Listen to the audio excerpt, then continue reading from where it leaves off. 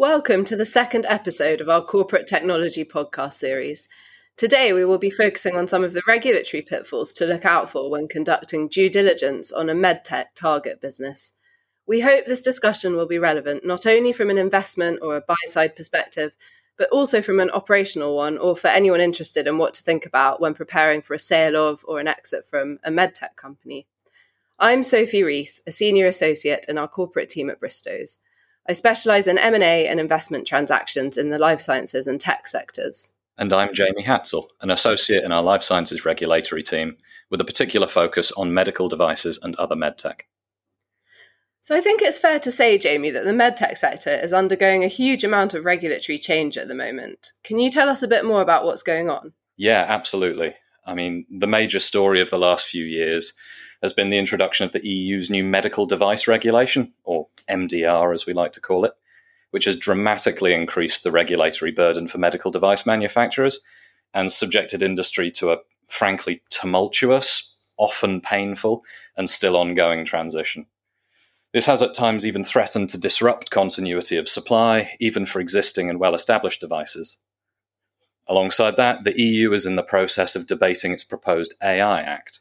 This is first of its kind legislation, which will impose significant additional pre-market conformity assessment requirements on a wide range of AI systems, including AI systems which form part of medical devices. Yeah, I think UK supply chains have clearly been strained in recent times for multiple reasons. And from a regulatory perspective, obviously by Brexit in particular. And this is no less the case for the medtech sector than it is for other regulated sectors. And it makes it especially important to navigate regulatory changes effectively while things are still shifting around. Do you have any thoughts on where the UK is headed on this front? Well, looking to the future, the government has declared its intention to turn the UK into a life sciences superpower outside of the EU. As part of this strategy, it will implement a new medical devices regulatory framework from 2025, largely copied from the EU's medical device regulation, but with some genuinely exciting innovative access pathways supported by a facilitative regulator and unilateral recognition for medical device approvals issued in trusted jurisdictions. Currently, the thinking is the United States, Japan, and the EU.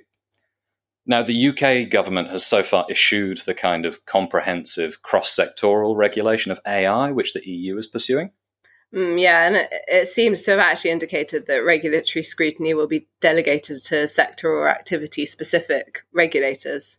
Yeah, and for AI in medtech, to take one example, the government has a published work programme for the development of specific regulatory guidance in that area.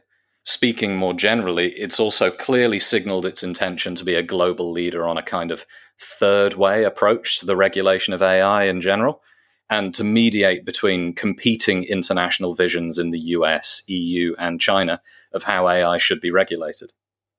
The Labour Party in opposition has also signalled that medical innovation and the regulation of AI will be key priorities for it in government.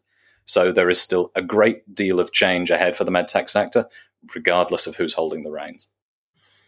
Okay, so although deal activity in the medtech sector hasn't been quite as buoyant as some predicted at the start of the year, we are seeing positive signs through our practice and in the wider market. And the opportunities for medtech operators are clearly significant, and these are being driven by things like scope for consolidation, digitization of the healthcare market.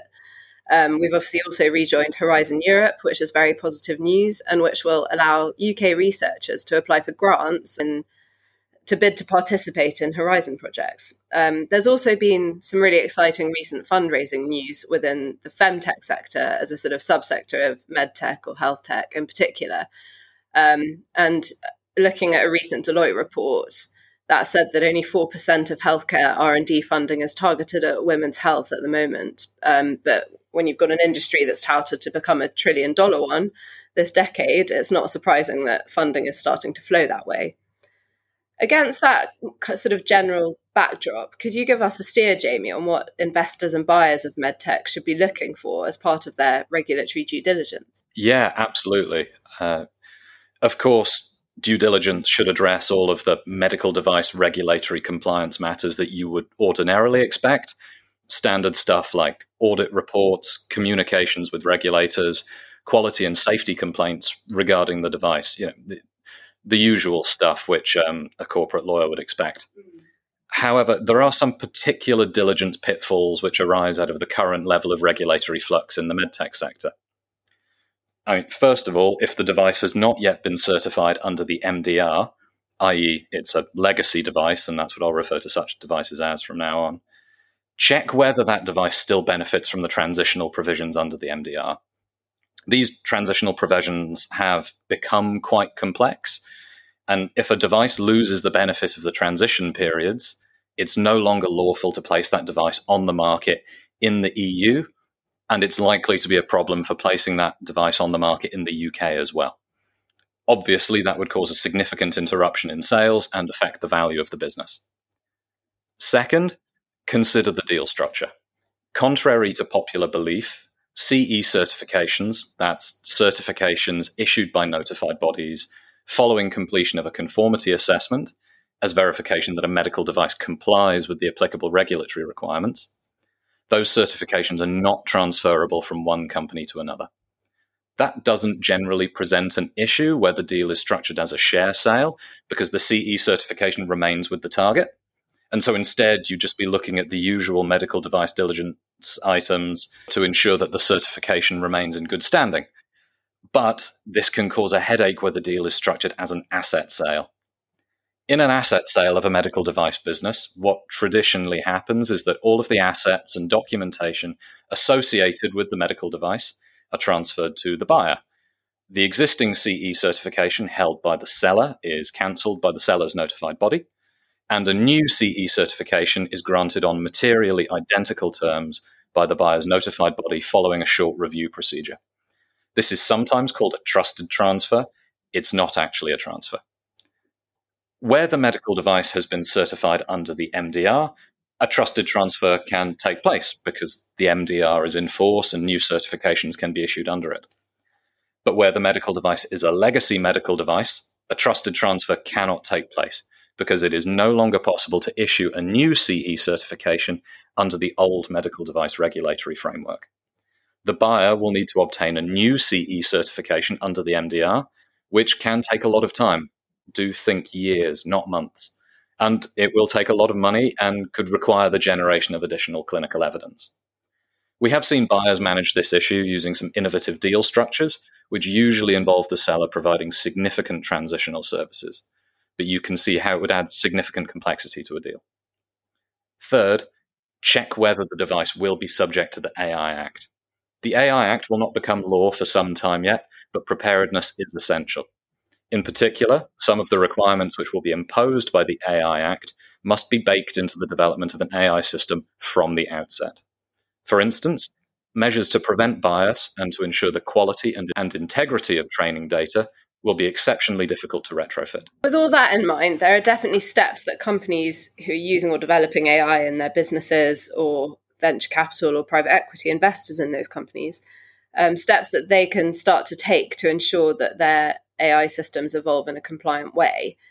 And this will be helpful for investors in particular to avoid AI compliance gaps that could be flagged up in an exit scenario. And it's actually something that's coming up quite a bit for us. The AI Act will set very high standards for quality and integrity of training data. Raising standards in this way should prove to be a net positive. However, compliance with the requirement that training data should be relevant, representative, error-free, and complete certainly throws up multiple practical challenges, especially as there are no designated technical standards yet for developers to follow to achieve these requirements. In light of this, investors and buyers of AI medtech businesses will want to see that the target business has a plan for AI Act preparedness, also evidence that that plan is on track. Warranties to flush out relevant information through the disclosure process will also be key, especially to stress test what assumptions a seller or an investment target is operating under. Buyers or investors can then use this information to seek to negotiate an appropriate way to address any issues, for example, through a price chip or a change in valuation or protections in the sale contract itself, or even through remedial steps post-completion. All that said, we do often see regulatory diligence issues proving quite thorny where they arise on transactions that we advise on. I think it's safe to say they tend to require very specialised handling. Would you agree that that's been your experience on the regulatory side, Jamie? would, and it's really important to get the diligence right as a result. The consequences of regulatory non-compliance depend on the severity of that non-compliance, but serious non-compliance can result in very serious outcomes, such as a medical device being taken off the market. That could either be because a regulator issues a suspension order, or because the relevant notified body for that device suspends the device's CE certification. In the most extreme cases, non-compliance can even lead to criminal sanctions. Any buyer or investor will want to make sure that non-compliance is not going to lead to these sorts of scenarios, which may effectively halt business operations completely. Your standard contractual protections and even price chips or post-completion steps may not be enough to resolve these sorts of issues, depending on the buyer's or investor's risk appetite. So reviewing information carefully to assess compliance breaches comprehensively is really important. Non-compliance can also significantly delay market launch if the company fails to obtain a CE certification in the first place. Being unable to market a device has an obvious impact on the value of the business that a buyer or investor would want to address. Given that regulatory compliance is also primarily about ensuring quality and safety, there are matters such as product liability exposure to consider as well. Thanks, Jamie.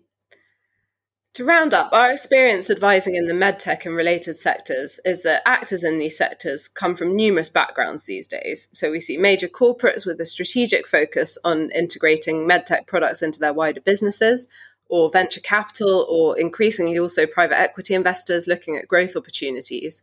And there are obviously the medtech and health tech companies themselves who may be at various stages in their corporate life cycles. And the approach that each of these sorts of actors in the market will take to assessing and monitoring regulatory compliance will, of course, be different. So as such, when conducting due diligence on transactions involving medtech companies, it's even more important to ensure review is robust and comprehensive, and also backed up with a good working knowledge of how regulators deal with regulatory requirements in practice. As is often the case, it's not just knowing the risk or flagging the risk, but it's being able to use the information to qualify and quantify the risk that will lead to an effective solution and a successful transactional outcome. We'll be keeping an eye on the new UK regulatory framework for medical devices and the AI Act and any impact that they may have on deal activity. So stay tuned and please feel free to get in touch with any questions. Thanks very much for listening. For more engaging and informative episodes on legal trends in tech and life sciences, why not check out some of Bristow's other podcasts? Keep an eye out as well for Bristow's Life Sciences Summit, taking place on the 23rd of November at the Royal Society in London. This year, we'll be talking about the transformative potential of personalised medicine and the commercial, legal, and ethical barriers that lie in its way. We hope to see you there.